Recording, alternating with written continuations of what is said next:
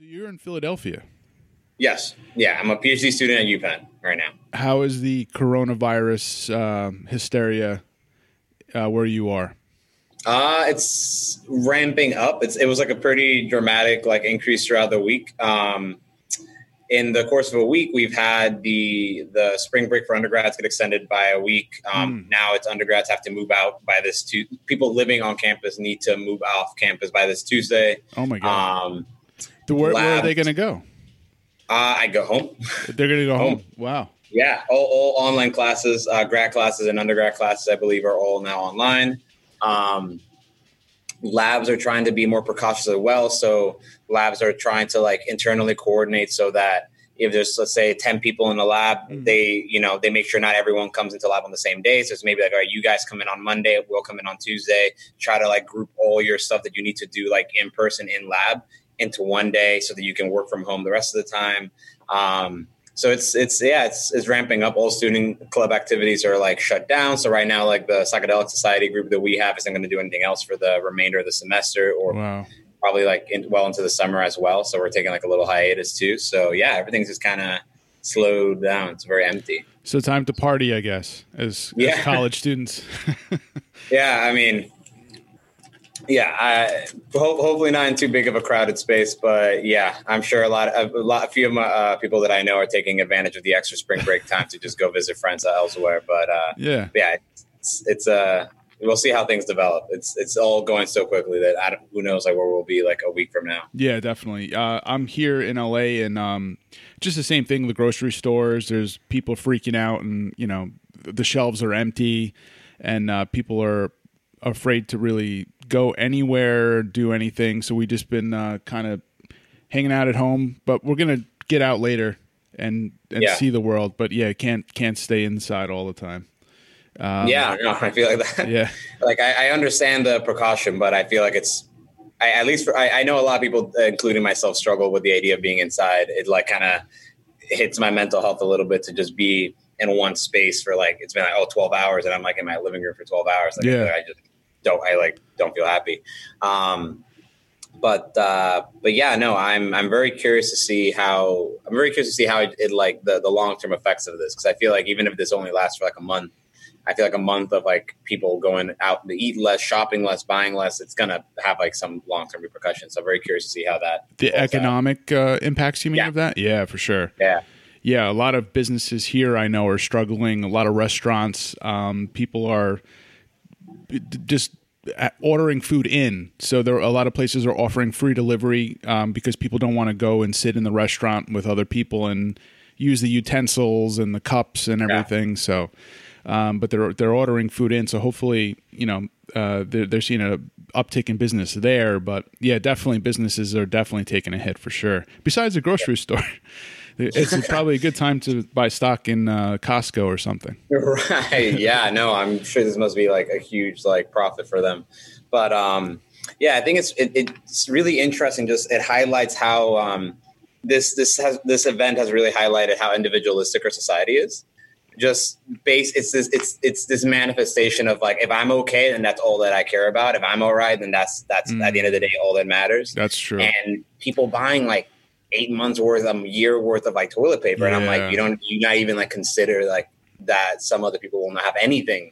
And this probably won't be going on for a year. You don't need this. But is it the consideration of the people in your community and your peers is just absent, fully absent. So it's just really interesting to see that. Yeah, for sure. I've been watching, just on social media, people fighting at the grocery or, Walmart or whatever over toilet paper, literally struggling and pushing each other to get it. And, but yeah, that is a really good point that you mentioned.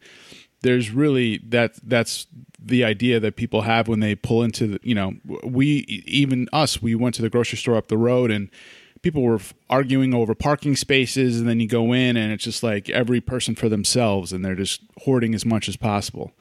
But that doesn't really, I don't think, enter people's minds collectively, how is everybody doing? It's kind of just what do I need to survive? So, I mean, I think it's individualistic, but at the heart of it, I think just people are very panicked. And to be fair, I don't think that our own institutions have done a lot to make people not feel that level of panic.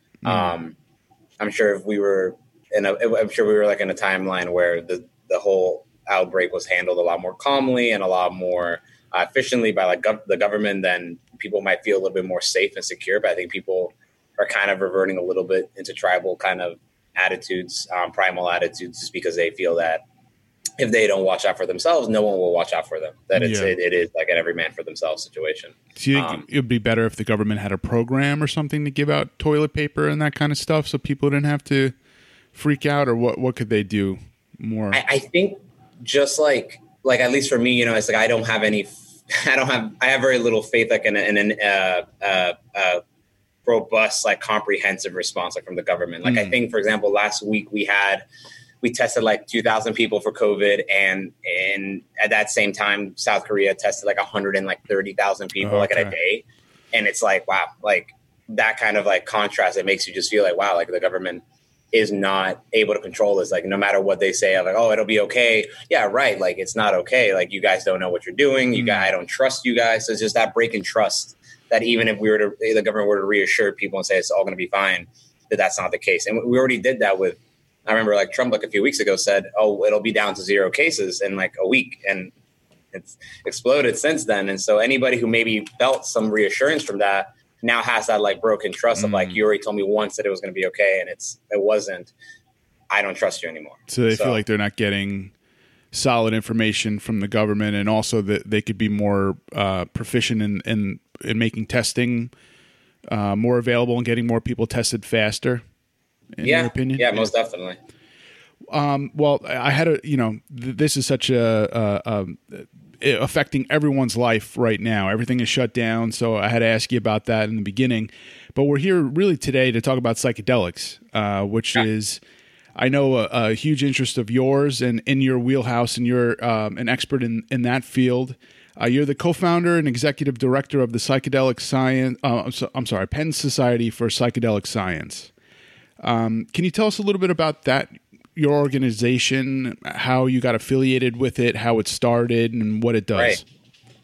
Right. So it was interesting. It started off actually like it was 4 co-founders, and we all kind of started it from like different areas, and then all ended up meeting each other, realized that we all had this interest, and instead of doing our own ideas and our own like approach to this, we should just work together and start it together.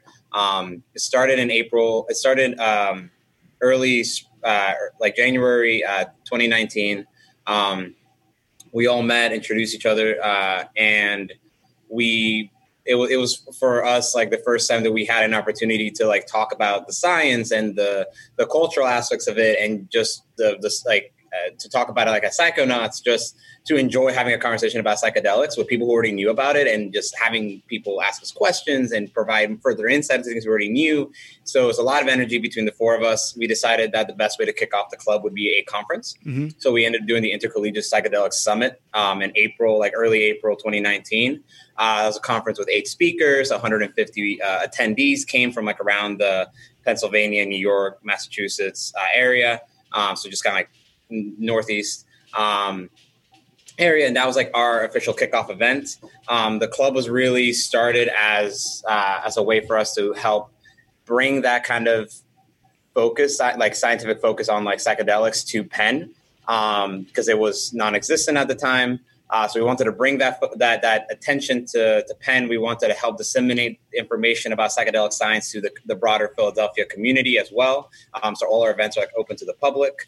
And we just wanted to build a community around interest with psychedelics, so that, you know, students beyond us could enjoy the kind of like camaraderie and kinship and like the friendship that just comes from shared common interest that we were able to enjoy amongst the 4 of us, but like on a much larger scale for longer times. When did your interest in psychedelics begin? Was that something you'd always been interested in and reading about and learning about? So my interest with psychedelics actually has, I always love hearing like how people got into it. My peers were definitely a lot more, got into it through like kind of reading the studies and being interested in the research first. I actually, which I always was like, wow, I respect that a lot. I actually came into it instead through a huge love for the Beatles and the kind of revolutionary politics of like the 1960s. And I always just thought, wow, like, what were these people? They were like, so like living in the middle of like the Vietnam War and the draft and like, you know, such a emotionally tumultuous time, such a politically tumultuous time. Like they were taking like these drugs and like this seems to have affected the positions that they were taking and the politics that they were supporting and the views that they had. Like how can a drug do that? You know, because I don't think of cigarettes or alcohol or any other compound in my mind like, oh, that has such a political effect in this time period. So I was just very curious, and I was very curious on how it affected the Beatles' music. Again, like how I couldn't think of any other drug that like has such profound effects on like people or generations. So I was just morbidly curious, if nothing else. And kind of after some early experiences with that, I then became more interested in the neuroscience of it and just profoundly like how could this have such a how could I feel this way? How could I take something that makes me feel like I just experienced something that was more real than what is real? It's something that seems to have more truth than like what I see on a daily basis. It didn't feel like it was just this like a silly hallucination that was just like colors, which I expected it just to be colors and just to be like, whoa, this looks cool. But it was not just that something looked cool, it's that something had meaning to it. And that to me was just so interesting. How can this compound generate like a sense of meaning in the experience? And from there, I got this into neuroscience. I went to grad school for material science initially, but I feel like ever since those experiences, I just like had this inkling to study the brain that was not being satisfied. And so I ended up leaving the material science PhD program and entering a bioengineering PhD program, getting to work in a lab that has a very heavy neuroscience focus, and being able to eventually, thanks to all the support and confidence that like my fellow co-founders had in the work that we were doing, I felt motivated to include psychedelics into my research. And my lab has been supportive. My professor has been supportive, and it's gone really well since then. Yeah. Yeah, I think that's really important what you said. The first time I did mushrooms, I felt like I had a very spiritual experience, and I felt like some knowledge was sort of downloaded into my brain that I didn't have before, and I saw the world a different way.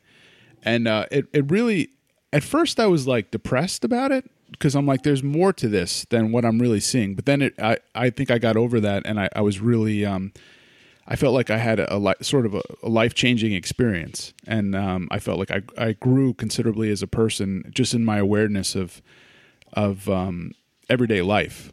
It's more than what you see, like you were saying, on a daily basis. It's more real, as you were saying. Yeah, for sure. I think for me, one of like the lessons that I took from my early experiences, and you know, it's interesting because you're always still kind of doing integration work on those experiences. So maybe you had an experience like 10 years ago, and tomorrow you have some like breakthrough of like, oh, I get why that happened. I understand it now. But for me, it was at least just realizing like how silly, like it was like a feeling of life is silly. Things make me sad, but those things will pass. And it's so weird that they bring me so down because they will pass. Yeah. Those things are so silly. Can't believe that. And it was just like laughing at like sadness and laughing at like the pain and the bad things and just being like, but there's so many good things. This is all so silly. Why am I even worried? This is so silly that I was so worried. Like things will be okay no matter what. Like I'll figure it out. Like I'm just trying my best. So it helped put things in perspective, life in perspective, when some people could get really stressed out, or including myself, over things that in the scheme of life are pretty minuscule. Yeah. I feel like a friend of mine puts it in a really good term, which is that it's these narratives that you may have served you at one point. So the narrative is very, the narratives that we carry with us are very egocentric in the sense that like things that are like bad things that happen to us have to be like the worst thing ever. They have to be a big deal, because if they're not a big deal, it's like, oh, you won't change your behavior and do something differently in the future. And so you'll just keep doing like these bad things.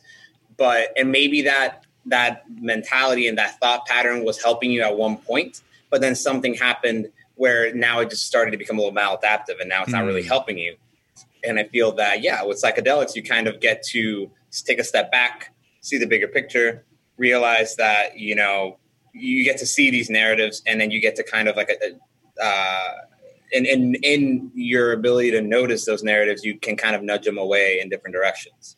And I think noticing is just kind of like half of it, just like noticing that things are happening. So if you notice, if a psychedelic experience helps you notice that you are distancing yourself from people because you were just scared of not being able to connect to people, and that's all you've been doing is just like this preemptive distancing.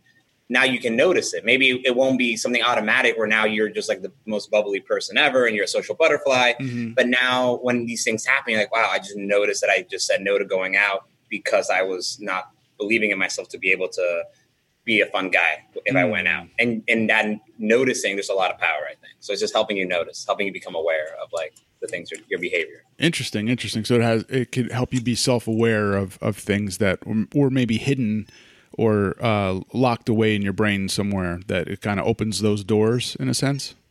Yeah, I definitely, yeah. There's actually a paper. Yeah, there's I feel there's so many different frameworks for how to look at them. One of them is, definitely helping you become aware. I think it's like with the intention that you set. I think if you set an intention to be introspective, and you're like, I'm going to just lay here, put on headphones, listen to music for 5 hours. And I've been journaling for the last week about, you know, how I've been feeling, like what things make me happy, what things make me sad, what things I feel like I'm trying to do and not accomplishing. Then I feel like your mind is already there. And this just helps you like kind of peel back a little bit and dig a little deeper. If your intention is you're with your friends and you just want to like laugh and like be able to connect to your friend, I think that is what's going to most likely be facilitated.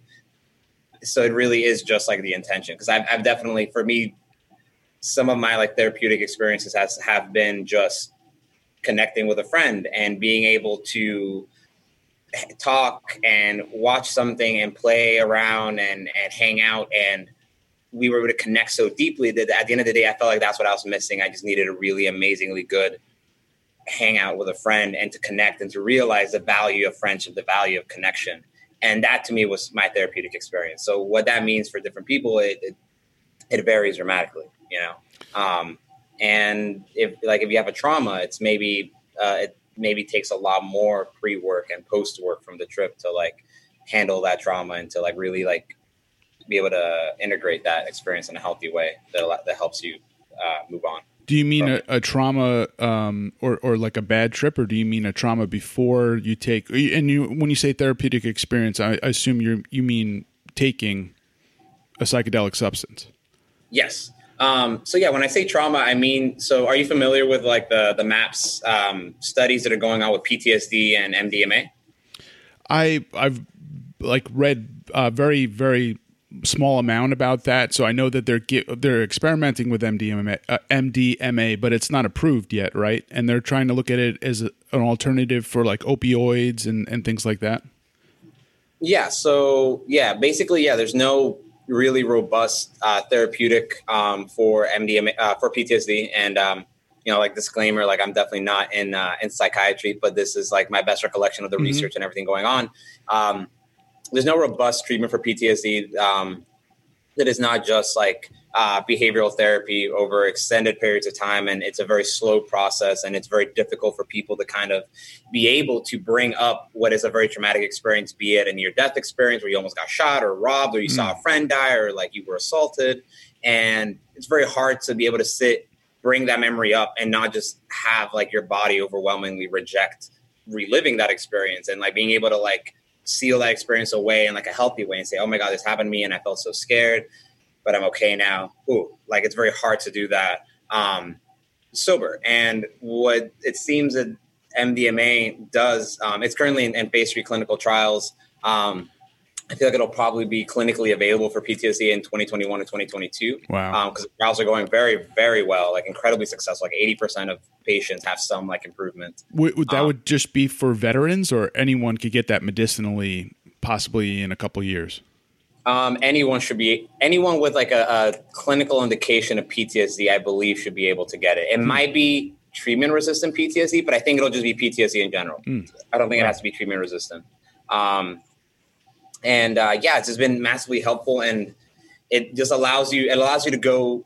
There's always a lot of therapy that precedes it, so you're able to set that intention of what you're like thinking about basically during the experience.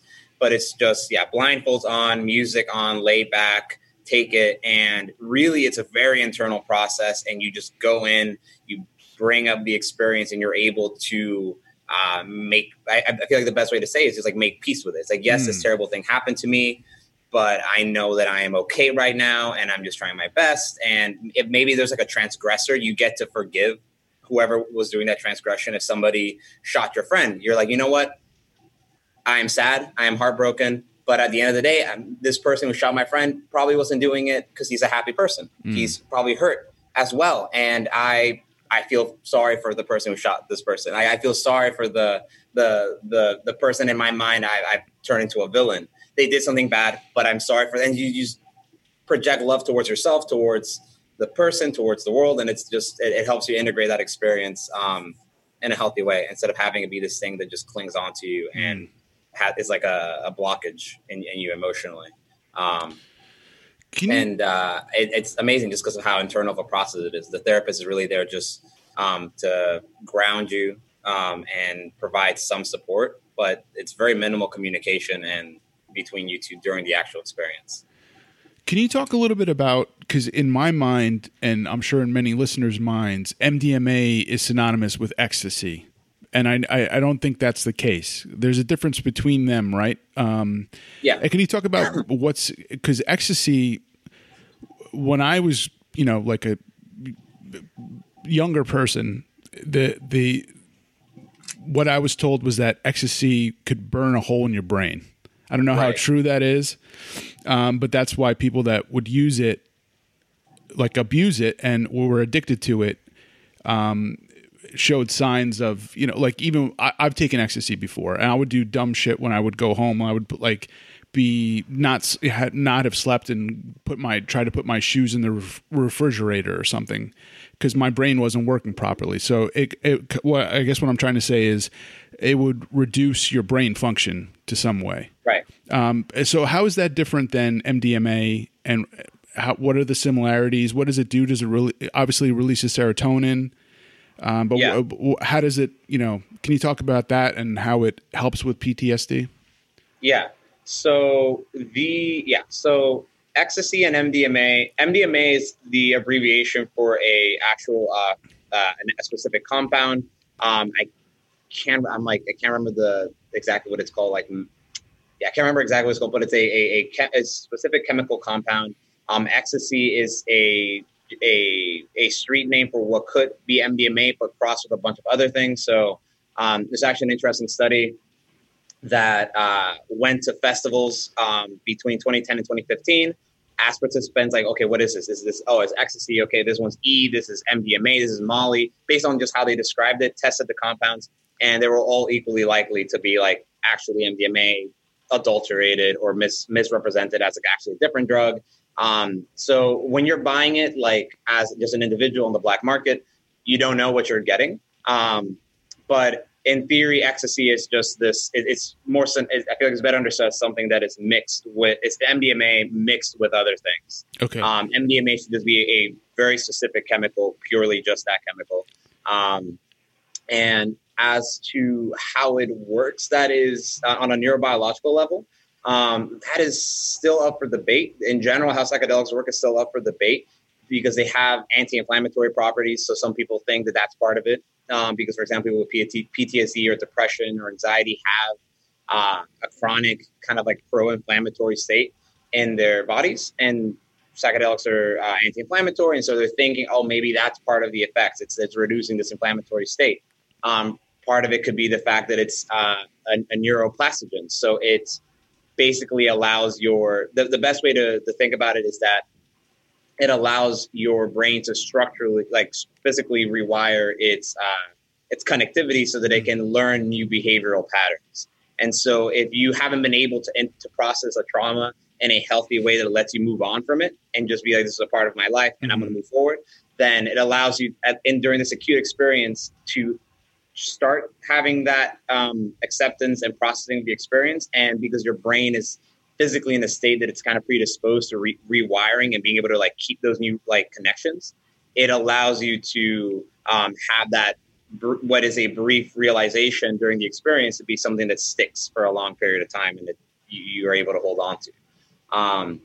So that's definitely a part of it. The subjective experience of like the subjective mystical experience and the personal meaning and all that you have in the experience is something that is correlated with having clinical improvements, but people are still debating, like, does having a subjective experience, like a mystical experience, actually matter? Or is that just like a phenomenon of something happening in your brain and that's meaningless? I don't believe it's meaningless. I think it's like a behavioral kind of biomarker for somebody somebody's going to receive like a benefit from it. I don't think it's a meaningless aspect of the effects of the drug, but that's definitely something that's still debated.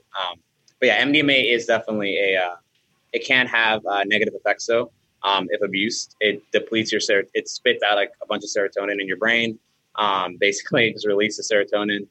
So if you take it too often without allowing the serotonin, your serotonin to be kind of like restocked up in your brain, you're just going to deplete, and then you could get symptoms of like depression and other things like that, just because your like serotonin signaling is just like messed up because you're out of serotonin or low on serotonin. So MDMA is obviously it's synthetic. It's created in a lab, and so in that in a pure form, it's okay. But in ecstasy, and as long as it's not abused, but ecstasy is mixed with other nefarious components that could be harmful to you. Is there any legitimacy to that sort of a little piece of advice that I got when I was younger, that it burns a hole in your brain? Does it physically burn a hole in your brain? It does not. So like that was one, that was the concern that people have with like psychedelic research. There's like a lot of, I don't want to say propaganda, but just like part propaganda, part misunderstood research. So, for example, there is a study, I believe that rumor is based off of, where this person gave mice or rats like these different compounds, looked at their brains, and he did see like a lot of neurological damage in one of the rats, and he thought that was MDMA. Turns out after this was published, that he mislabeled it, and that was actually he thought it was MDMA, was actually, I think, like meth. So no, there's no, with safe use, there's definitely no risk of like neurological like damage. And the follow-up studies with participants in all these studies has really confirmed that there is no risk for neurological damage. What's a safe amount? Because obviously the serotonin has to replete itself or restock. What is a good amount of time that you could take it for a therapeutic purpose for like PTSD? So if you did it maybe once a month or something, is that enough time for the serotonin to rebuild itself? Or that is a question that I don't think we have like an actual robust answer to, because we don't have like an answer to that. We have like, if somebody wants to look up like in the interest of harm reduction, if somebody wants to look up like what the schedule and the dosage that people on these studies are taking, so that they themselves know what is, like, for sure, what is like a safe dosage and a safe, like how, like the spacing between the sessions that they use, then I think that's probably like the best thing to do. I don't remember like what the spacing between the psychedelic sessions is. In terms of dealing with the PTSD, although some people definitely, there's reports of people just being able to by themselves work through things and get benefits, and I definitely believe people can do that by themselves. I think it is nonetheless a risk. I think it's important to remember that in all these studies where people are showing like 80% success or like whatever, it's 80% success given that they had a very they had therapy sessions before the experience that were helping them prepare for it, and that they had therapy sessions after the fact to help them like understand and integrate what just happened back into their daily lives. And so that is a huge part of the experience. Like the trip is very important, but I think the pre-work and the post-work is what really takes what the experience was and manifests it into like a personal benefit in your life. So that's definitely something people should definitely keep in mind. So I understand. I'm sorry, go ahead. No, I was gonna say I definitely understand that. Like it's one of those things where like I definitely would advise people to be careful, and I don't want to definitely make people think that it is like something where you can just take it and you're healed, because it is a lot of work, personal work, before the trip and after the trip to be able to integrate, and it's work. But I'm very sympathetic to the fact that we're like in a very broken healthcare system. Access to good mental health treatment is like impossible and out of reach for millions and millions of people. And so I sympathize a lot with people who like see this as the most realistic chance for them to get some sort of psychological relief. So what I'm getting from that is it's also important it's a component used with therapy as well. So it's not like you're just taking the pill and all your answers are in this pill. You have to use it in harmony with therapy and talking and talking before the experience and after the experience, and that combined has a positive effect. Yes. And there's a lot of, and there's even some places that offer like integration services. Specifically, they're not offering any psychedelic therapy, but they'll offer integration services.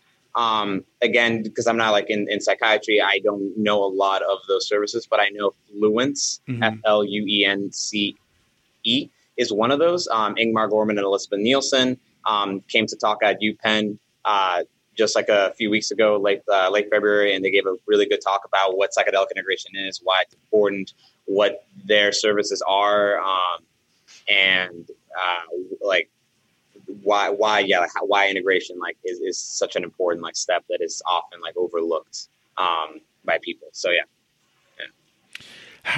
But MDMA is still Schedule 1 drug, right? Yes. So how do you get access to it to do studies? I mean, do you have to get a special permit? How does that work? Can you create it yourself? Where do you get it from? I don't think you could create it yourself unless you had like some sort of creating it yourself is something I'm not super familiar with. I'm sure if you had like a special DEA license to like to synthesize it, you could. But yeah, you just have to apply for a Schedule controlled substances license. So like my professor has a license that is for Schedule 2 and 3 substances. Because for example, we have to use ketamine all the time in animals for sedation. And so we just, for us, it's just a process of having to amend our license to have a Schedule 1 authorization as well. So we can get those substances. It's a lot easier though for us to use them in our studies because I'm working with cells in a petri dish, or I'm working with animals as opposed to working with human subjects. And since these things are classified as having no medical application, it's really hard to get approval to use these in people.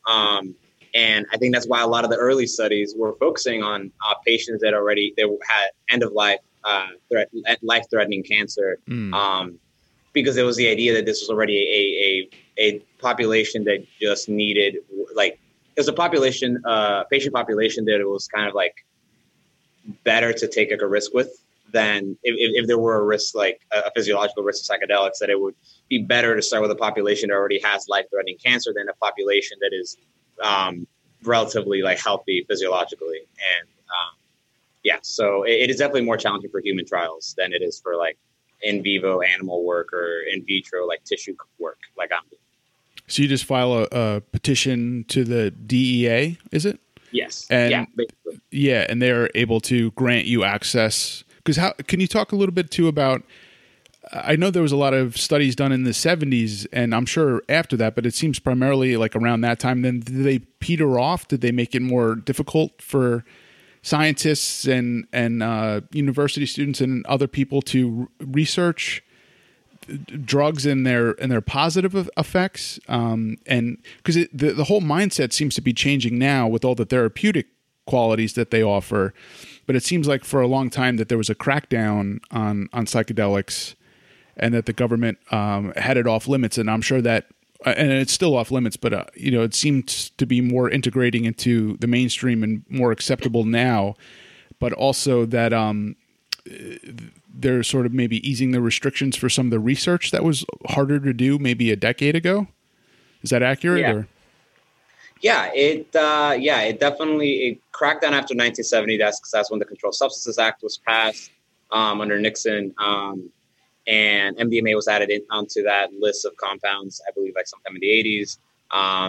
And although technically you could still have just apply for like a DEA license, it was just something that, for all intents and purposes, was just not accessible to just anyone. You have to probably have had like, from what I understand, historically, you would have had to have had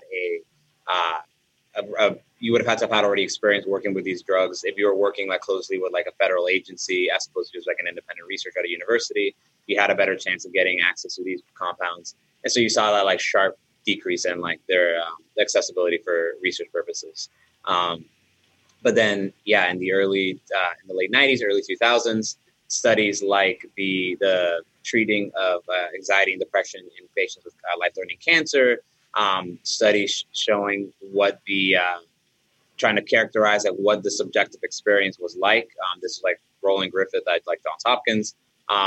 Those kinds of studies helped, I feel like, steer public opinion from being so like afraid of these compounds. And we, and just from there, more and more studies have just gone off to show that it's not as dangerous as people have like made it out to be, that it doesn't, destroy your chromosomes, it doesn't cause mutations, it's not a carcinogenic compounds, that they have, that they're not psychologically dangerous under the right conditions. And so as more and more evidence of their well-being comes out, they just have it's become increasingly easier to like enter this like area of research for people. Although receiving federal funding for this still remains very tricky. So a lot of the researchers tend to rely predominantly on private funding from organizations like MAPS or Heffter or the Beckley Foundation. And so, federal funding is really more of like the limiting valve on this right now. You mentioned ketamine, and that's another one that I have some questions about, because that's ultimately, and I think you mentioned it as well, a tranquilizer of some sort. Yeah, is it a mild tranquilizer or minor anesthetic? Yeah, it's a mild anesthetic. Yeah, it's a mild anesthetic. It's a pretty robust like sedative anesthetic, but it's classified under like dissociative, but it is also has a lot of like overlap with like psychedelics. Like people have had like there's reports of like mystical experiences that people have under ketamine. It is also like has anti-inflammatory effects. I think there's actually like a study where they gave traumatic brain injury to a mouse, gave it ketamine, expecting the animal to recover worse, but actually recovered better due to the anti-inflammatory effects of ketamine. It also induces like structural plasticity in neurons the same way that other psychedelics do. So it's despite not acting directly on serotonin, it has a lot of overlap with them. Can you talk? Can you just explain rather what plasticity means? Does that mean changing the thought or changing like sort of the way things are transmitted in your brain, the way that, or your thought pattern to some degree? Yeah. So I'd say neural plasticity is just kind of like the term that means that your brain can modulate like the weights on different like synapses. So like synapses are how like neurons connect.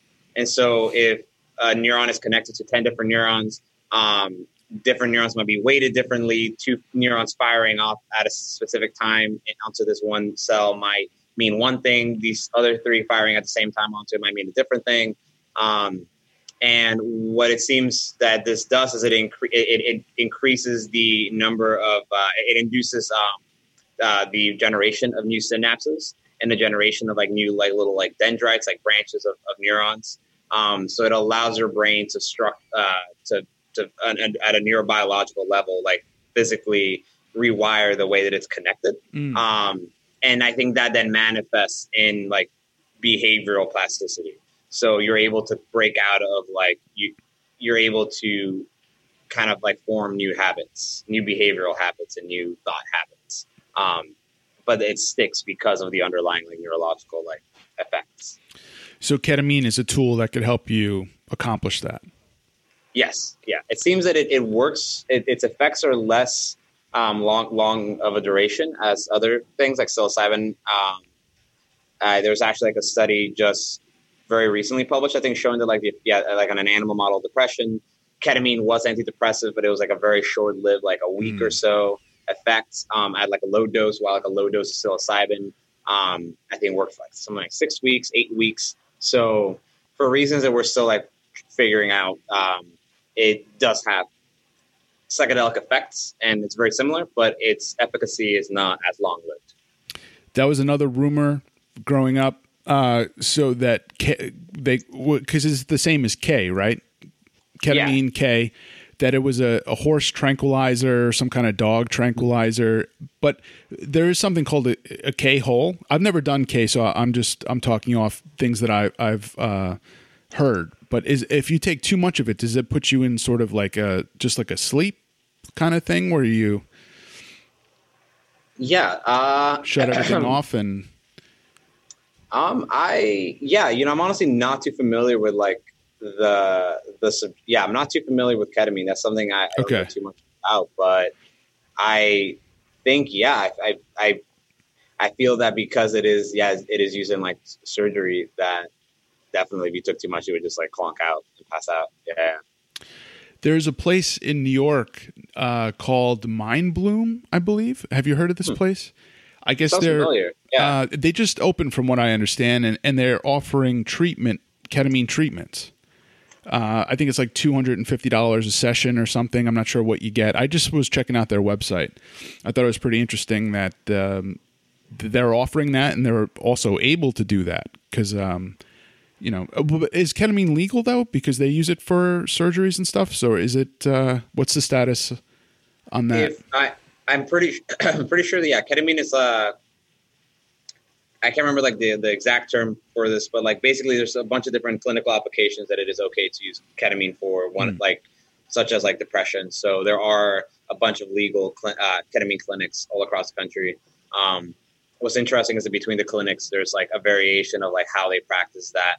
Oh, so that's not a revolutionary or one of a kind thing that they're offering in New York. These clinics exist throughout the country. Yes, yeah. So there's there's definitely like several of those.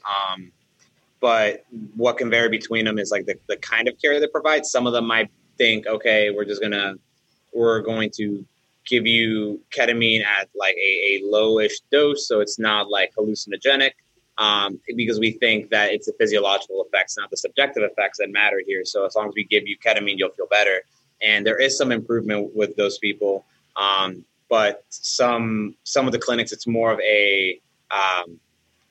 like a traditional like psychotherapy approach where they're using a low like kind of like low hallucinogenic dose of ketamine or a hallucinogenic dose of ketamine, and treating it like a psychotherapy, similarly to the other psychotherapy sessions where they do a lot of pre-integration before you take it, then you take it, they sit with you, they make sure you're okay, and then there's integration work after that as well. So there's different ways in how clinics approach it. Some have the therapist there. Some just give you music and say, we'll see you like in an hour.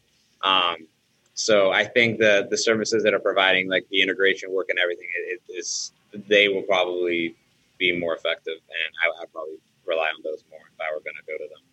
And again, it's like combined with therapy, or it's a guided. I think that the word they use is guided. Trip, if you want to use the word trip, it's a guided experience. They're not just giving it to you and then you walk home and take it on your own. They're kind of, you're supervised and they're talking to you and in an ideal situation anyway. In some of the better clinics, is that right? Yeah, it's more. Yeah, they do talk to you a lot like beforehand to like prepare you for the experience and have your intention like in the right place. But I wouldn't say it's guided. So this interesting concept of like the inner, and what was the healing and I'm missing the way it's exactly phrased, but it's like inner healing or your inner intelligence knows how you're going to heal, what you need to be doing. Like, so all they're doing, they're just providing like grounding support. So if you, for some reason, like halfway through, like let's say a session, you're like, I feel like, oh my God, like, where am I? Like, and you see somebody panicking, maybe they just like hold your hand or they put like a hand on your shoulder and just kind of like squeeze a little. It's like, hey, hi, are you okay? Yeah. And then that's all they needed, just a little grounding presence. Like, it's okay. Hey, it's all right. Go back to what you were doing. And if they want to talk, they can, but it's usually like, they're trying to help the person go like inside and like work on like whatever it is that inner intelligence knows that you need to be working on. What is the addictive probabilities of ketamine? Is it high? Is there a possibility of developing an addiction to it? Is it a low possibility? I think compared to like most compounds, it is definitely, I feel like it's definitely lower than most compounds, but higher than most psychedelics.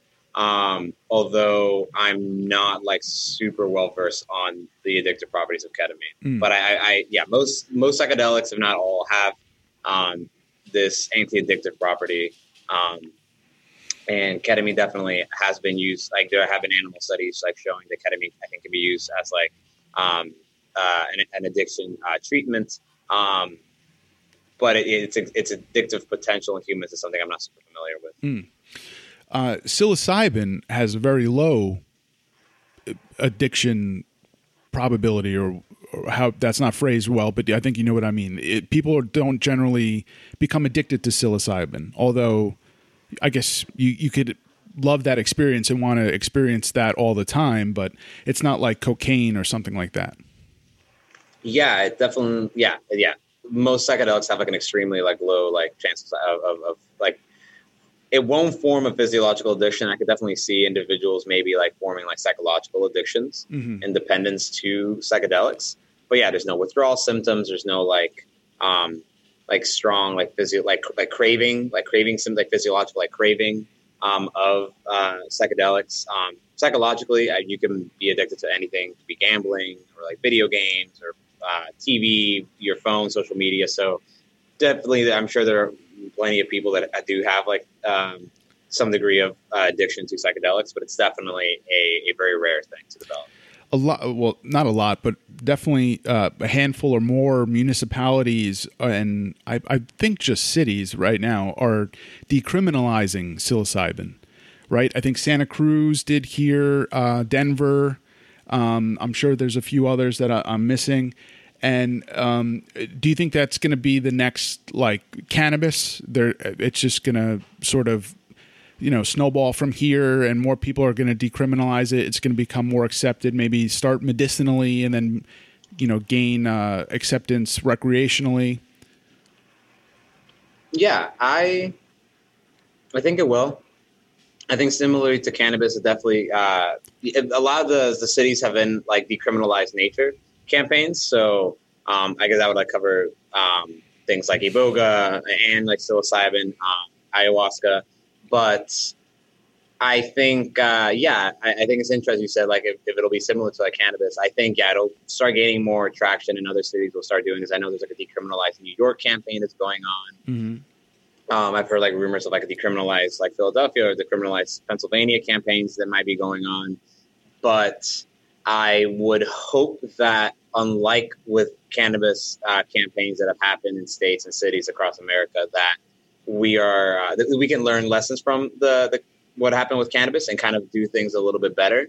So, for example, it's crazy, but in some areas where cannabis has then become legalized or decriminalized, you still see, counterintuitively, increases in the arrest of Black people for the stopping and detaining of Black people for possession of cannabis, or like using cannabis as like the reasonable suspicion to stop somebody.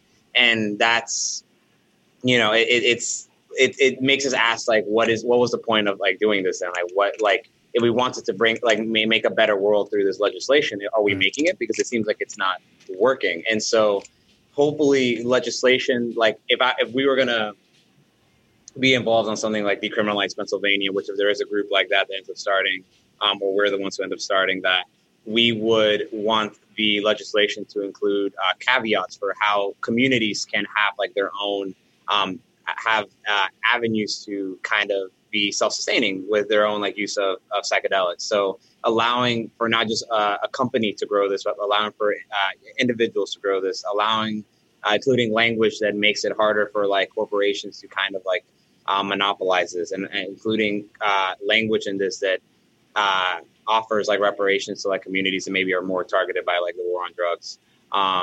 And I think something that, you know, we really want to avoid repeating from the cannabis movement is demonizing other drugs in the other drugs and other drug users in the attempt to get more liberties for like cannabis use. So a lot of the arguments with cannabis was, you know, sure, cannabis, you know, it's just cannabis. It's not heroin. Like, you know, we're not asking you to allow us to like, listen, I'm not saying legalize heroin. I'm not saying legalize cocaine. Those things are bad. That's awful. Oh my God, never. We're just saying weed. Weed is harmless. Like, I mean, this is weed. It's like not that bad, which, yeah, like I see where people are coming from with that argument, but the argument I feel like is more so that criminalizing drug use, even if it's a harmful drug, even if it's fentanyl drug use, it's not going to help anybody. Criminalizing it will never like bring never provide someone with support, will never make the situation any better. Usually makes it worse. Yeah. And so hopefully as we're, you know, some decriminalized nature campaigns have already been using very similar like language. They're like, hey, this is shroom, this is acid, this is just, you know, ayahuasca, this isn't going to kill you, this isn't like addictive. You know, we would never say like decriminalize heroin, you know, but this, come on, you know, and I would hope that we don't repeat that if we were doing that in Pennsylvania, that we would say, you know, we want to decriminalize these compounds because it's a baby step towards a goal of decriminalizing drugs. But that, yeah, you know, on a principled stance is that we do not think criminalizing drug use is ethical or moral. And we think that we have seen this already play out enough where we see that it just causes more harm than good. It creates a black market for drugs that leads to accidental overdoses, adulteration of substances, and it creates more problems than existed originally. I know someone with, I want to say a felony, he received a felony for psilocybin a long time ago, maybe a decade and a half ago. But I agree. And I know now with marijuana becoming legal, they're overturning a lot of convictions. I think it was Chicago overturned like 25,000. I might be wrong on that number. I should double check that. But I know places are making strides to do that. But I hear what you're saying. And I agree that arresting someone for an addiction doesn't help them, 'cause especially when they get out. Now they can't get a job. You know, they have this on their record. It just like spirals down, and it doesn't help. It doesn't help them stop using. Maybe for the short time that they're incarcerated, if they're incarcerated. But it's. I agree. There's got to be a healthier way to do it, a more effective way. Yeah. And it's interesting as well because one model that I've been exposed to, one way of viewing addiction that I've been exposed to through like all the psychedelic stuff, is that addiction is not in and of itself this like brain disorder. You cannot say that X substance will be addictive in X% of individuals like every single time. It is like addiction is deeply dependent on behavioral context and environmental context and social context.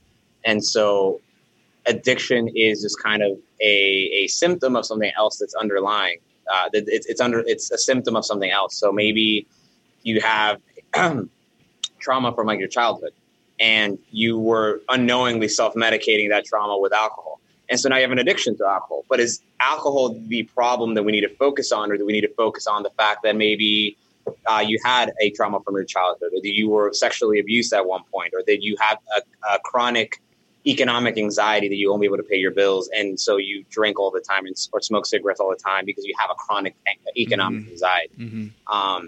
And I think that it's kind of like a social justice issue in the sense that when we treat it like it's just purely like a brain disorder, that it's certain drugs that are bad, that it makes our society like focus on the wrong things. You know, instead of investing millions of dollars on trying to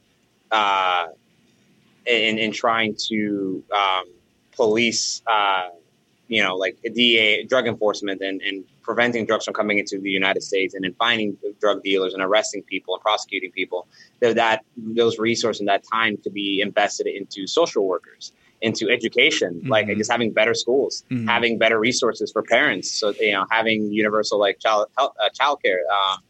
It's a social issue, I think, at its root. When addiction, it's environmental, it's social, it's not a substance being inherently addictive. And I think that's why, at the end of the day, most people that are addicted, the way they stop being addicted is that they just stop being addicted. They just stop using the drug because it's still like they still have more control than I feel like the narrative that we paint has. Like it paints as they don't have any control, and I don't think that the fact that there's still like a choice there demands any less empathy for them, because it's a hard choice to not use, but it just means that if we can help them, if we can bring them up, that they will not use. If we can provide for these people who are suffering, they won't use. Right. There's a misconception that it's a lack of willpower, but it's not that. And also what you're saying, it sounds like, is if you can get to the root cause of what's causing the addiction, whether it be the trauma from your childhood or the scarcity of income to pay your bills or whatever, you could help ameliorate or fix the situation there by starting at what's driving it, instead of starting backwards with the addiction and starting with the addiction and going backwards. Just getting to that core of what's causing it from the get-go. Yeah.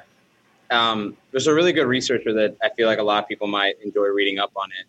His name is Carl Hart, and he is, I believe, Columbia professor, maybe the head of like psychiatry or psychology department, and he wrote like something in the Scientific American, asking like, is addiction really a brain disease? And goes through like makes that argument that it's not a brain disease, and that despite all the millions or billions of dollars that we've invested in trying to study it as a brain disorder and trying to develop treatments from that, like that plan of attack, that it hasn't really yielded anything. There still isn't a pill that you can take and 80% of people will stop being alcoholics after they take this pill, or that you take this pill and now you're not addicted to cocaine anymore.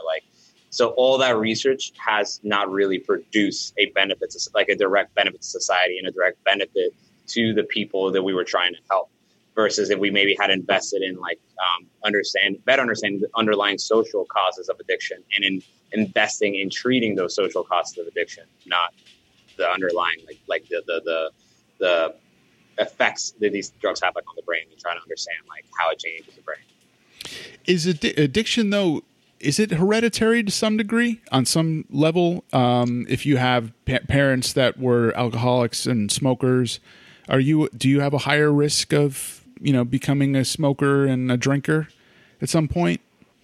Yeah, you definitely do. It definitely is partially hereditary. So I know that there are, for example, some there's some genetic differences where one gene might make it so you have to smoke more nicotine to be able to get a buzz. Okay. And so, yeah, maybe it means that your friend and you split a pack and he feels like, oh my God, this is the best thing. And you're just like, I feel it kind of, And so, yes, you will be probably less likely to develop a really intense, addict. If I'm remembering the how it fits likelihood correctly, that you'll have a different likelihood to form an addiction. So yeah, genetic factors definitely are a variable, for sure. I'm curious how much those genetic variables, are affected by the lived experiences of your family members. So maybe it's that your father and your grandfather, your great-grandfather all had addiction, but maybe your great-grandfather's addiction started because he came over to America as an immigrant and it was very tough, and he had his own traumas that he was self-medicating with alcohol. Now, there's a genetic factor, but it all goes back to some trauma that was never dealt with and just propagated down the family tree. Psilocybin has been around for, there's ancient civilizations that were taking psilocybin, right? They were using it for spiritual, shamans and... Yeah, it has a rich history, in cultures, in every continent, I think, except for Antarctica. So yeah, everyone has some rich history with involving psychedelics. And they, it's just the mindset of psychedelics in this country is becoming more accepted, as we were talking about. But in ancient civilizations, these were spiritual things. I think at some point here, I don't know how it was ever considered like maybe a party thing, because I've never wanted to take psilocybin and go to a party. I feel like that's the worst thing I'd want to do. It was more like I just want to take it and have a spiritual experience and connect to the universe in a sense. That was my feeling and take on it, and I think maybe some other people share that sentiment that, you know, it's when you take it, you're having a sort of a spiritual or awakening experience that, you know, it wouldn't really do so well maybe in a club with loud music or something. Yeah. I think it is. Yeah, I think the only I feel like part of the reason that people try to use it probably like at clubs is a lack of understanding of how much set and setting really matter. And so maybe a lot of people have had positive experiences taking this in like at clubs or at raves, and I'm sure, but I think people just need to appreciate that it's a very volatile thing. So maybe it's every time you've been with your friends and everything's been fine, but maybe if you're on psilocybin and all of a sudden you like lose your friends like at the rave and you can't find them, you don't know like how that might affect you psychologically. Right. So it's definitely something I wouldn't recommend to people to do at raves. It was something, again, rumors that, but I think this one is true. It's all really mental when you're taking it, because how you're feeling and what you're thinking really manifests like 1,000,000%, right? So if you're like, you know, depressed, or you're scared, like you're saying you lost your friends, that could lead to a bad trip. Whereas if you're comfortable and you are, you know, you're in maybe a quiet place or listening to good music or whatever works for you, you could have a very serene experience and a very,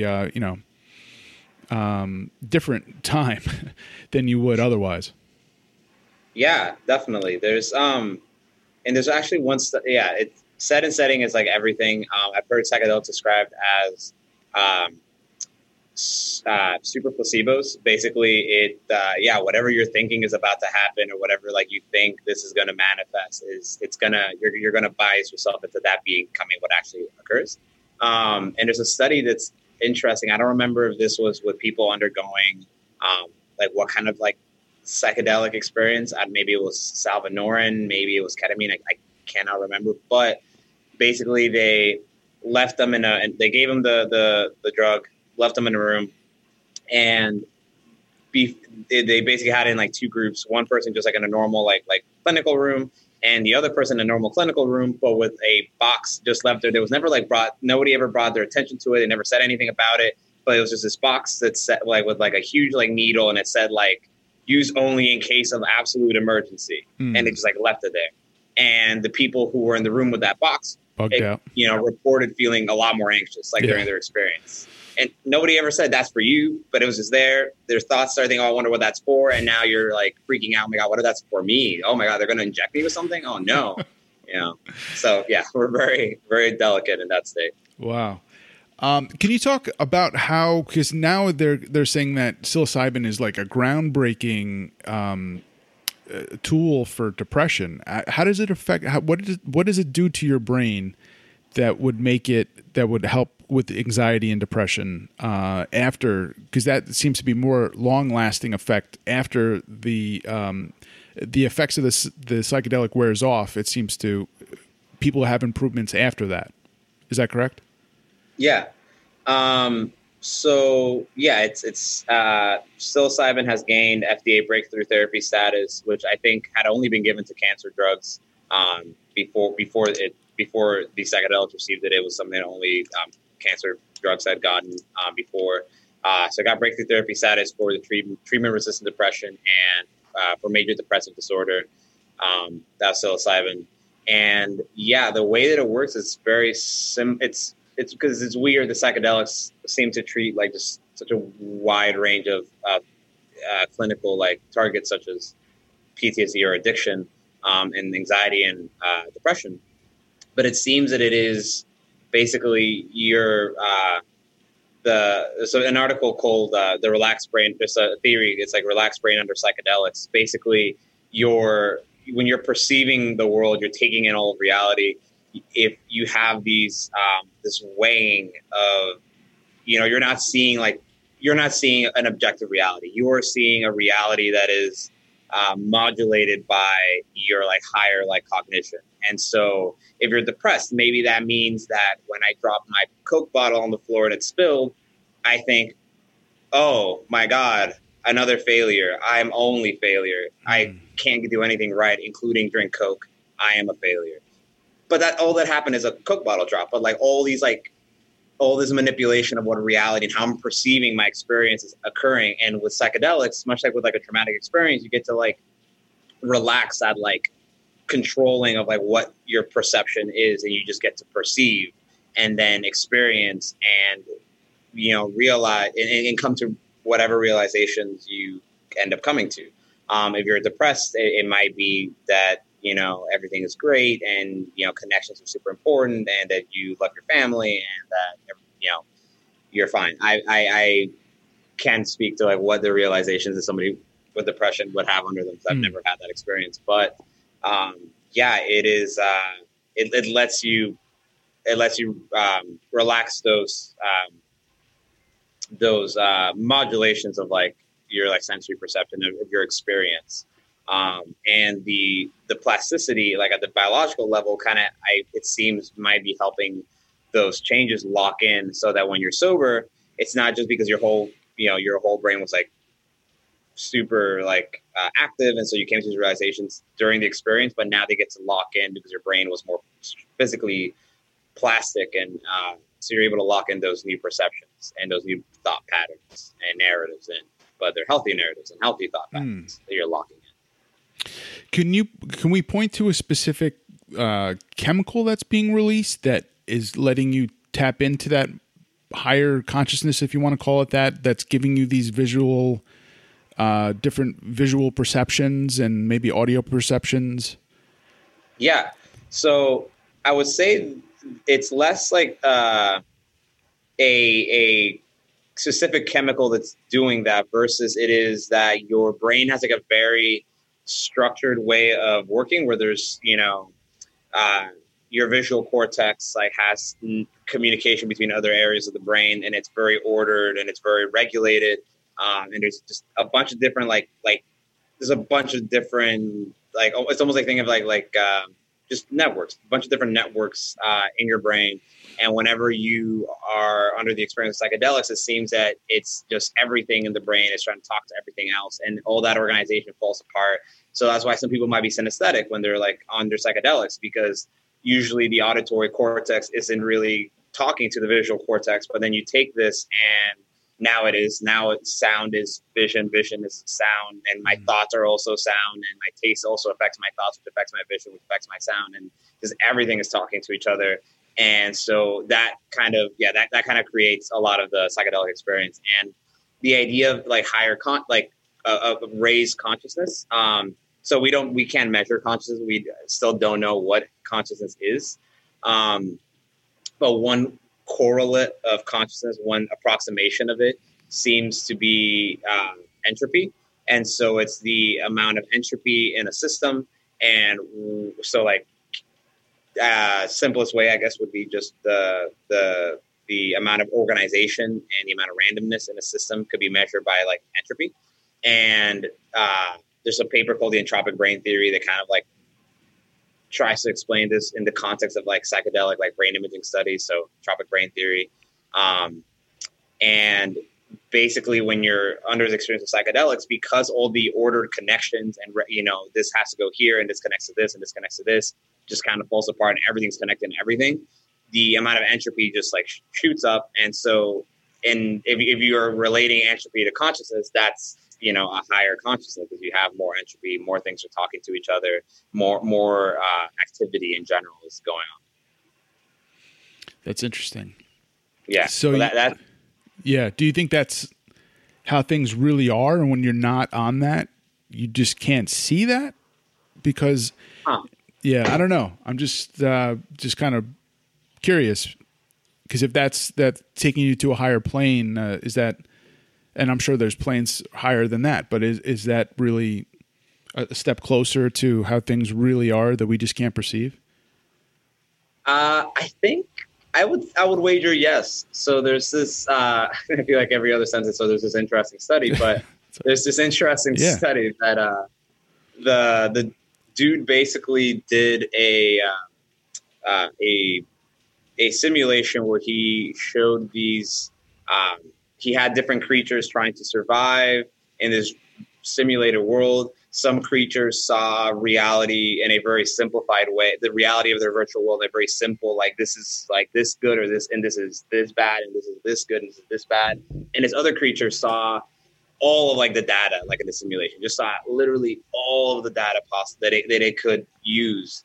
And the creature that had a less of a perception of reality, as the simulation was, survived better. And so it showed that this kind of like seeing everything, understand, like seeing all of the picture is not conducive to surviving as an animal and procreating and carrying on your species, that you need to kind of have a limiting valve on what you see. And it seems that for us, the limiting valve might be space and time. And so I think that's why when people have these experiences, it's like, I didn't see things in the sense and as just like, oh, that's over there. It's like there's more than just space. There's more than just time. Time kind of loses its meaning a little bit.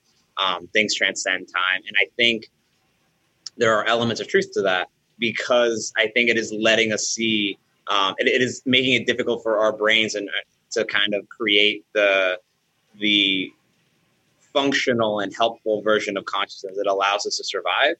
It's breaking it apart and just letting us experience what's actually there all the time. But it's overwhelming. And I think that's why, like, I imagine like tripping like persistently and just seeing all of reality all the time. We would never live. We would never survive like in the wild. That makes a lot of sense. So it kind of behooves us to not see that all the time, to function efficiently in the world that we live in and the reality that we live in.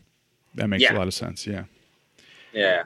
Are you doing studies with these drugs? I mean, in the society, your society, with people? I mean, do you have psilocybin that people are taking, and how are you compiling your research?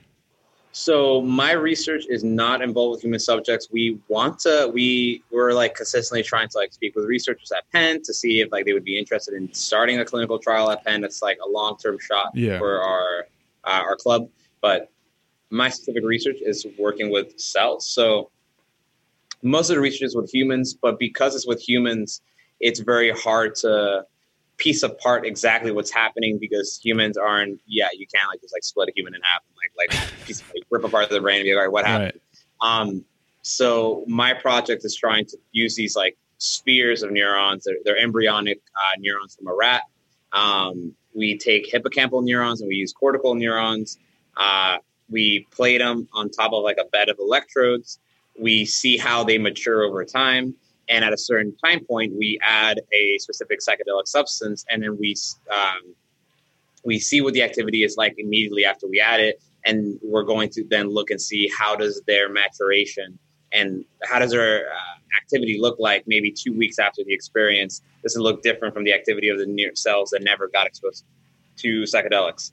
What are those changes like?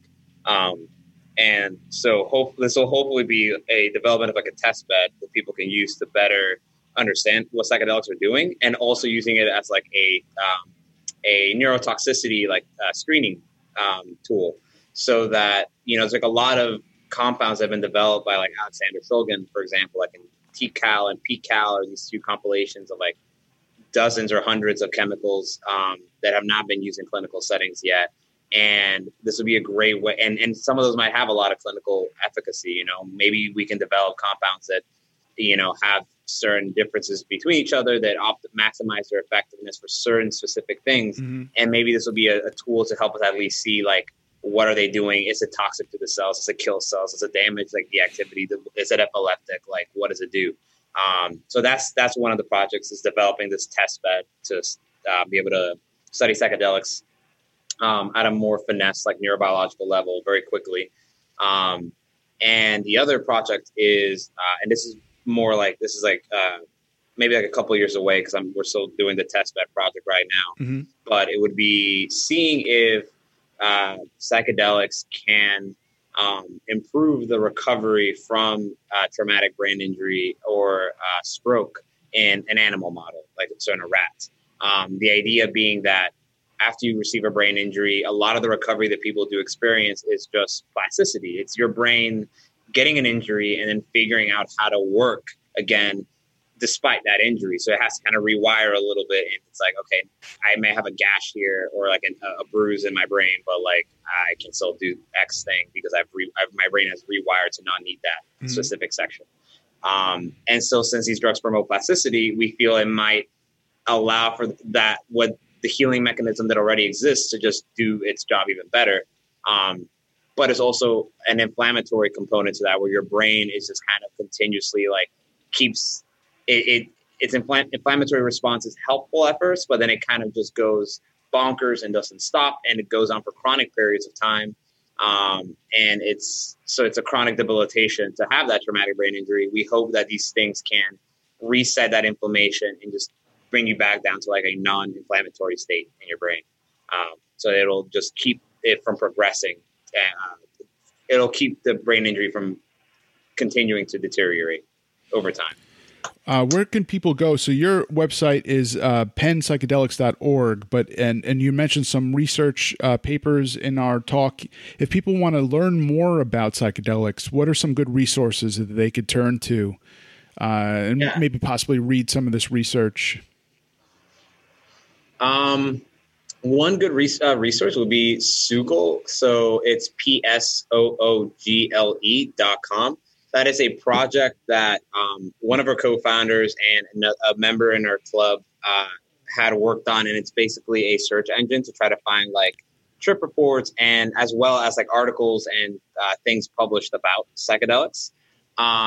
Another good thing to do is if you go to the Imperial College of London or the Johns Hopkins Research Center, both of those universities have a psychedelic research center at this point, and they have on their websites like a list of the publications that they've put out, and it's a lot of incredible research coming out from those universities. There's definitely more than that, but if you read those papers, you will get a good exposure to a lot of the work that's going on, and you will be able to bounce around from those papers that you can see who they're citing and be able to keep digging and digging and digging.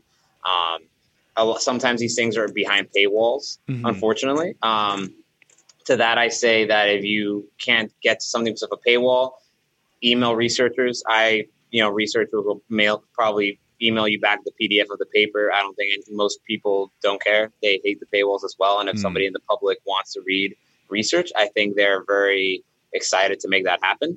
And if there's a paper that you think you know about, but you can't find, like email people in like the psychedelic societies where you live. If you're in the Pennsylvania or the Philly region, like I'd be happy, like email us and we'll try to like hit you back with the paper PDF. And what about someone who wants to try psilocybin but is nervous? Would you have any advice for that person, just generally, or what they could possibly do to have a good experience while they take psilocybin? I think, or does that vary by person? Right. I think it definitely varies by person to an extent, but I think that a rule of thumb is to just not. For me, I like the metaphor of, it's like a roller coaster. You get onto a roller coaster, you're resigned that there's going to be ups and there's going to be downs and there's going to be some parts that are scary, but you're in the roller coaster seat for a reason, because at some point you told yourself, I want to experience that. I want to be on a roller coaster. So just really consider that there will be ups and downs. You don't have ultimate control over that experience, and that it's going to go where it's going to go, and resign yourself to that. Because there might be things that seem unpleasant that occur or scary. But if you're just like, so this is what is happening now. That is the experience that I am going to have. Mm-hmm. Then it doesn't become, it's counterintuitive, but it doesn't become like a bad trip. It just becomes an experience, and it doesn't like drag you down and suck you in like in a harmful way. So just, don't fight things. Just let things happen. Trust yourself. Trust your own like inner healing knowledge. Just relax and let go. Don't resist things. There's a lot of good literature that has frameworks and ways of viewing the experience that might be helpful to different people. I know some people have gotten a lot of help from the Tim Leary's The Psychedelic Experience, which is based on like the Tibetan Book of the Dead. James Fadiman's The Psychedelic Explorer's Guide. There's a lot of those kinds of books that give you frameworks from which to kind of better understand the experiences.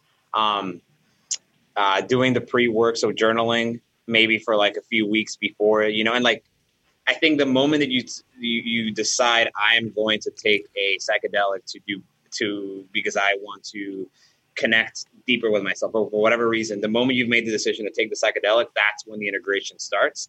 In that moment, ask yourself, like, what did it feel like to want to make that decision?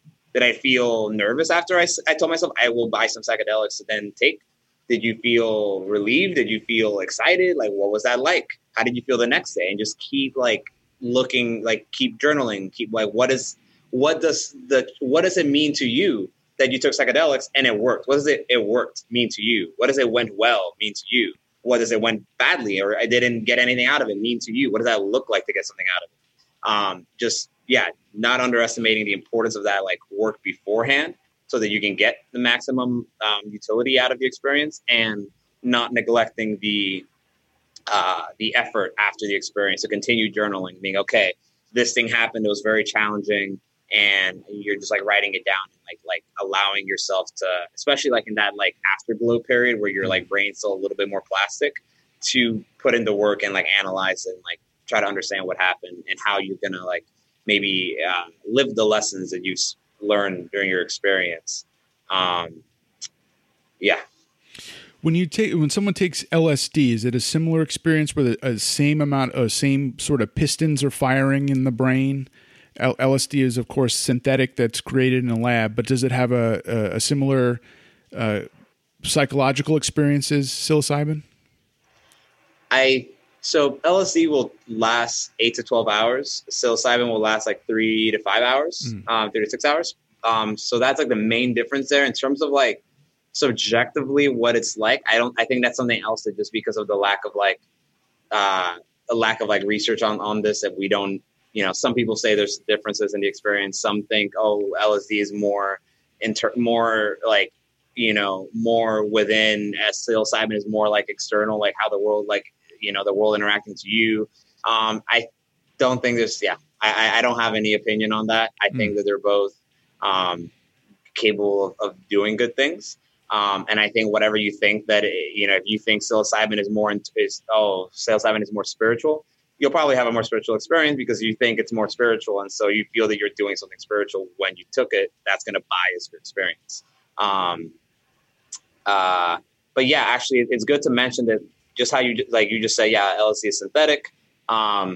There's nothing inherently wrong with like a synthetic substance, but because it is synthetic, it is very important for everybody out there to take, practice proper harm reduction. So test your drugs. If you're buying drugs off the black market, you have to accept that it doesn't matter how well you know your dealer, how much good intent your dealer has. Maybe when the things were being made, it was made poorly, and so it, you had contamination from like some other compound. Maybe your dealer was lied to. Maybe you never know. So it's definitely important to buy test kits if they're legal where you are, and test the substances that you're taking because you never know. And there's one thing going around specifically called M-bomb, which for most people, all it is just like an extremely potent psychedelic experience, like extremely, extremely potent that can last for like a few days. But what's weird is that it seems that there's a few cases that have been linked to it that are just like this sudden organ failure, and no idea is known as to why that happened. It's like sudden organ failure. It was just like the way it was described to me. It was just like because they didn't know what happened. It was just like the person, they just died. Wow. And it's good to like check. It's very rare that reaction is going to occur, but it could occur. So it's just better to always like test. You don't know if there's PCP in it. You don't know if there's fentanyl in like something. So it's just good to always check. Right. So you're taking a risk getting it on the black market. It's good to be vigilant of what you're taking and to make sure you understand and test it if you can to make sure that it's that there's no added, dangerous chemicals that are cut into it. Yeah. And I'll say for my own organization and like for me personally, definitely I'm not encouraging anyone to break U.S. law. There are legal means to using psychedelics. There's like psychedelic retreats in Jamaica that are unfortunately very inaccessible, but by cost. But there are psychedelic retreats in Costa Rica and Colombia and Jamaica. There are now cities where these things are legal, where you could go and like get some shrooms and do that. You go to the Netherlands, so. Definitely not encourage anyone to break the law, but yeah, if you are using LSD or MDMA or anything synthetic, test your drugs. Psilocybin, I think, is the safest thing you can do because it's a mushroom. You see it; it's not adulterated, so you can take that with like at least a peace of mind that is what you're taking and nothing else. Before we wrap up, I want to ask you quickly about DMT and ayahuasca. And what the differences are, and does your brain produce DMT? I know it's a Schedule I drug, but it's in you, right? Is it in your brain? Is your body's producing DMT? So I don't think anyone has measured. I might be wrong on this. I don't think anyone has detected DMT in the human brain specifically. Okay. And but there have been. There was a study that was showing that they induced cardiac arrest in a rat or a mouse, and as the rat is dying, there was DMT release somewhere like in the brain. Maybe it was like the pineal gland. There was a DMT release, endogenous DMT release. So, and we know So I think there's a lot of good evidence to suggest that there is probably DMT in the brain, that it acts as like a neurotransmitter of sorts. I believe, DMT is, I believe that DMT is present in the human body. Ayahuasca is an incredible substance, with a lot of a really rich cultural history. And being used especially in the setting of an ayahuasca ceremony is something that has a lot of potential. For helping you get in the right setting of healing and working on yourself. What's interesting is that ayahuasca actually has another chemical in it as well. At least one other chemical that we're well aware of, called harmine, which is acts on a bunch of different receptors as well, and that's the MAO inhibitor that is in ayahuasca. Because when you drink it, the DMT should be it should be broken down, shouldn't be able to be psychoactive, but this harmine allows your body to not break down the DMT and allows it to last for a very long time. And that's why that experience, as opposed to smoking DMT, is very prolonged. But we thought that inhibitor of that enzyme, harmine, was just that inhibitor, that its only role was allowing DMT to work. But it also has a bunch of its own psychoactive effects that we were slowly coming to a better understanding of. And I think it just goes to show that we're very reductionist in our Western scientific way of thinking of okay, what is it? Here's this tea, but what is it that's actually doing it? Oh, it's a single thing. It's the DMT. And surely, the DMT is obviously a huge part of ayahuasca, but there might be a lot of other things in that brew that have some sort of synergistic effect with DMT to make the experience what it is. And I'm sure it's the same thing with mushrooms. And that's something I would love to see one day, a study showing the effects of psilocybin as a pure pill of psilocybin versus a fresh mushroom eaten raw. What is the difference on the effects? Is there a difference in the brain activity? Is there a difference in the therapeutic effects? Because it's something where we haven't proven that there's a difference. We just know that this compound is the most potent one on the brain, but there could be effects between different things that maybe aren't psychoactive on their own, but with psilocybin do have an effect. So it's a very complex mix of things. Just so I understand, because I hear those words used synonymously or grouped together sometimes, DMT and ayahuasca. So DMT is the property that makes you sort of hallucinate, and that is in ayahuasca, and other things could be in ayahuasca as well, like harmine. Is that correct? So I can't remember the name of the the two plants, but ayahuasca is made by brewing two plants together. One of them has like a high content of DMT. So a lot of things have DMT. I believe most things have at least trace amounts of DMT. But this one plant has a lot of DMT, and this other plant has a lot of the inhibitor that for that enzyme that would break down DMT. And they're boiled together to make that drink. And DMT is definitely like the main like psychoactive like perturber. And how do they extract DMT, or how do they create DMT to ingest?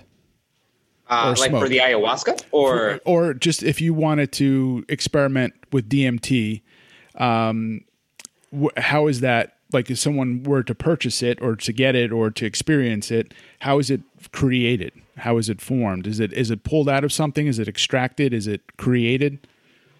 That is honestly something I know very little like chemistry. So how to make your own DMT is something I have no idea about. But people make it though, is I guess what I'm saying. They're not pulling it from something else, or like, you're saying pineal gland, or like, or I'm just trying to understand how it's formed. Yeah. You definitely can you can extract it from it's just like an extraction less than like a synthesis. So if you had like I think, I don't know like how well this works, but like I've heard like rumors of like people like just take a bunch of like grass clippings, and it's like, and through a bunch of like different treatments on those grass clippings are able to extract out the DMT that's in there. And like when they make it like in ayahuasca, it's just like all the DMT gets like boiled out and released into like the liquid, along with like the other the inhibitor. So it's less synthesized at so much as it is extracted out. Although you can also, I'm sure, synthesize that, but that's like a whole nother process. I'm definitely interested in experiencing it. I never have, but it seems to be very eye-opening for a lot of people. They have an incredible experience, mind-altering, mind-opening experience. Does the government still have a very tight hold on DMT in terms of research and study, or is that something that's changing as well? No, it's unfortunately as tight as like all other psychedelics for like human research. It's like so super tight. I'd say it's maybe like there hasn't been like a clinical trial. I don't think there's been a clinical trial with like just straight DMT. So yeah, it's probably like more, it's got a longer way to go than things like psilocybin and MDMA to become like clinically, like a clinically available, like therapeutic substance. But yeah, that seems really bizarre in terms of like you're saying it's within us or in grass or in probably everything, right? Does everything have it natural? Mother Nature created has this chemical, but yet it's super illegal and the research is limited because people can't really experiment with it legally or, do really put it under a microscope and see what's going on. Yeah, no, makes as much sense as all the other classifications, which is very little. It's if nothing else, I mean, I think it's a tragedy for like civil liberties in the sense that I think people should have that cognitive liberty to take what they want, to mess with their consciousness and explore their consciousness in their own mind, however they want. And I think especially when you think of like life, liberty, pursuit of happiness, like if happiness is just like this like state of mind, you have the liberty to explore your state of mind however you wish.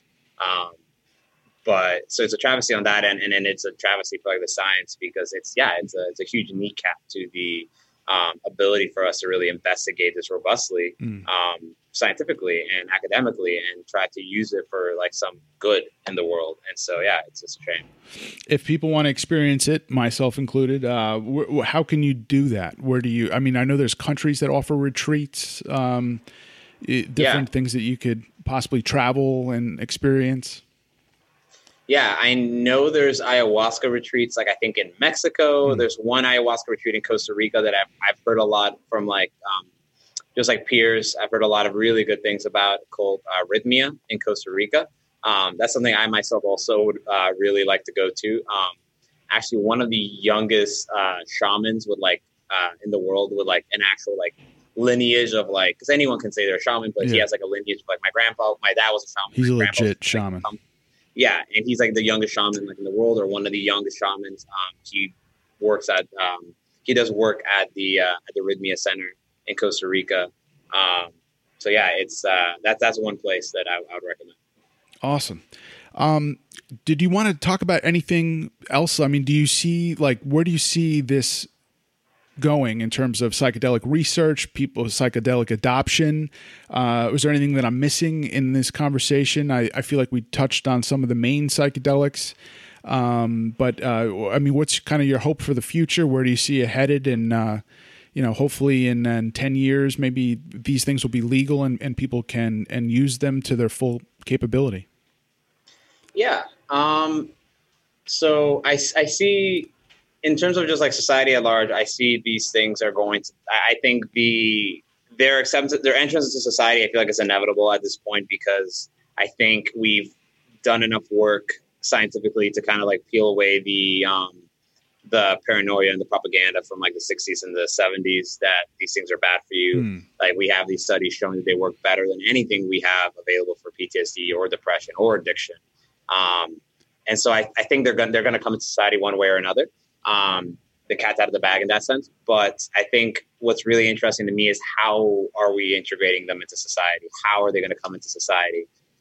We have a healthcare system where, it's already very difficult to get access to a therapist or a psychiatrist. Mm-hmm. So if what we do is integrate psychedelics into a for-profit healthcare model where people are already not being taken care of and people already are still suffering, and it's not working for people, especially the most marginalized in our society, and those with like the greatest need for like this medicine are going to have the hardest time getting to that medicine, then what was the point of all of this work? And what was how did we make the world a better place? Or is this just a new division in our world? This is a new thing where it's like, oh, if you're rich and, you have a good insurance plan and everything, and you can take time off from work, then you can have psychedelic therapy. Oh, but poor people don't do psychedelics. That's very expensive, very, very pricey. But if you can afford it, I recommend it. And what was the point? It's not, it doesn't seem to me that it's like an ethos of all the, it's not an ethos of all the wanting to bring this to the world and allow people to heal, So, so you think in the next couple of years that it will roll out, but it's got to roll out in a way that benefits people and not just puts it out of reach for people that actually could benefit from it. Yeah, no, 100%. There's already a lot of entrance into kind of like a for-profit market for psychedelics. I am not very trusting of the capital of a capitalist model for improving well-being of people. I think that when there's like a profit incentive to be made off people's mental health, that is going to taint that process. And I don't think we've seen it play out beneficially in this world already. So I don't trust that it will just start being beneficial. And it makes me nervous when you see like billionaires literally investing in psychedelic therapy companies and as like a stock. And I'm like, wow, this it feels similar to you just see the same things kind of playing out that you already have, people investing in healthcare because they see a profit to be made. And that shouldn't be why psychedelics are being introduced. It's not because there's a profit to be made. It should be because people have the right to access this kind of medicine and the right to organize their own like medical practice for this. Like if you, I think that for example, in a utopian world, West Philadelphia should have the right to, have their own very unique way of practicing psychedelic therapy, where it's, especially in like marginalized communities, you have the African American community in Philadelphia could practice psychedelic therapy for people of their own community. So where they understand what are the needs and issues and traumas that you're dealing with. We're from the same community and I'm here to help you. I'm here to help you heal. In a sense, it's very similar to how like a shaman is providing healing for their own community, as opposed to this being like, oh, I'm going to go to the Psilocy center, like down the block, that's like in all the states, and they're trying to get me in the door and out the door as fast as possible so they can get the next patient in. They're not personally invested in my healing. I'm just another like patient that showed up, as opposed to this is like my community center, like local community center is offering psychedelic therapy, and I want to go there, and they want me to feel better because I'm a member of their community and they feel personally deeply invested in my well-being. Yeah, it's just a different relationship with it. Yeah, I'm sure that's going to be the first thing, is that everyone's going to see dollar signs and they're going to say, how can I capitalize on this? This seems like a ripe industry to invest in. Maybe like some of the dispensaries like here in California and elsewhere, you know. Is it hard for people to grow it on their own? Just quickly to ask, can you grow? I mean, is it grown out of cow poop, or is that also another rumor that we're going to debunk today? No. So like if you were to just go walking around, so psychedelic mushrooms actually grow wild and like in every state. Like some states are more predisposed to that than others. But it grows in every state and it grows really well. At least cubensis grows really well in horse manure, like fields, or like cow manure fields. Mm-hmm. They are a poo-loving mushroom, yes. And they are relatively, I think mycology, a lot of mushrooms are relatively easy to grow. Psilocybin mushrooms, I don't have like a personal experience with growing those for like legal reasons, but from what I heard here, it's a relatively, like with most mushroom growing, it's a very relatively easy and affordable thing to do.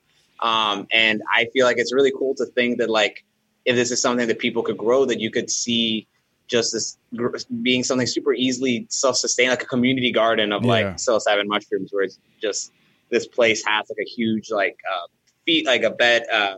mushroom bed of psilocybin mushrooms that they grow, and they sell like, you know, an ounce for like $10. It's just enough to keep it going. It's a self-replenish. It's not for like a profit. And I think that's really like that to me is like the ideal versus like just becoming something that gets sold as like psilocybin tablets, you know? Yeah, definitely.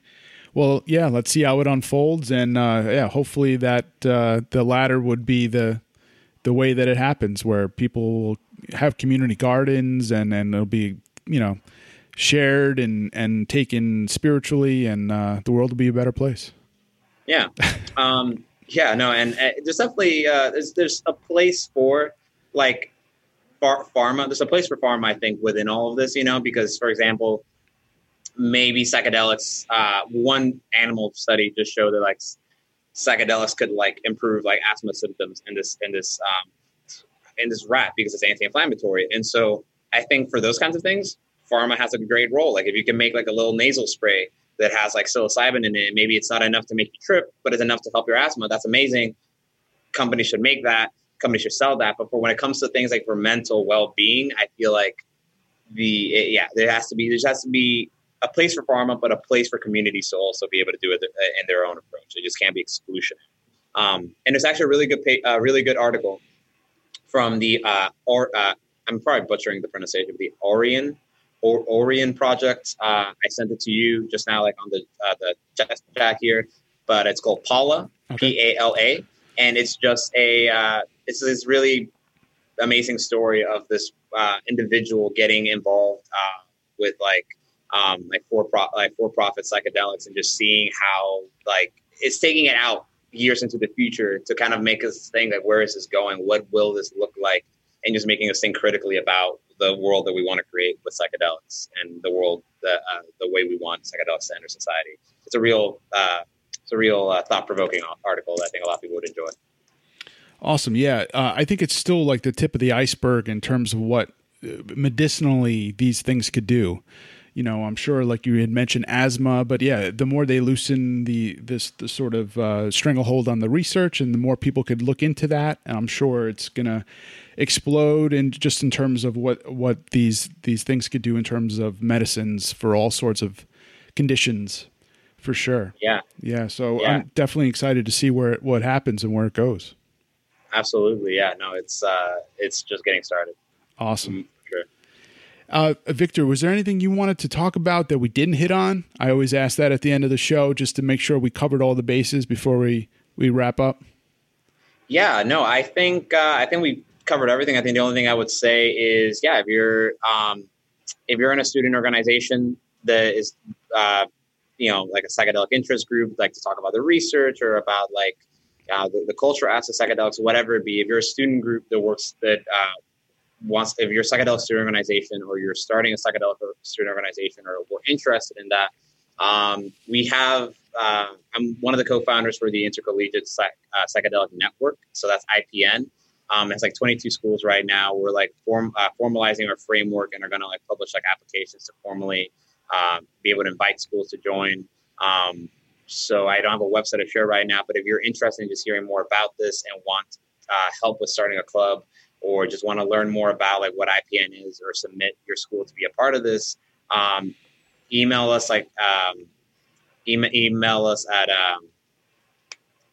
Penn Psychedelic Society at gmail.com, and we will direct you to like the appropriate resources. We'll like add you to like our chat on Facebook, where all the other members are.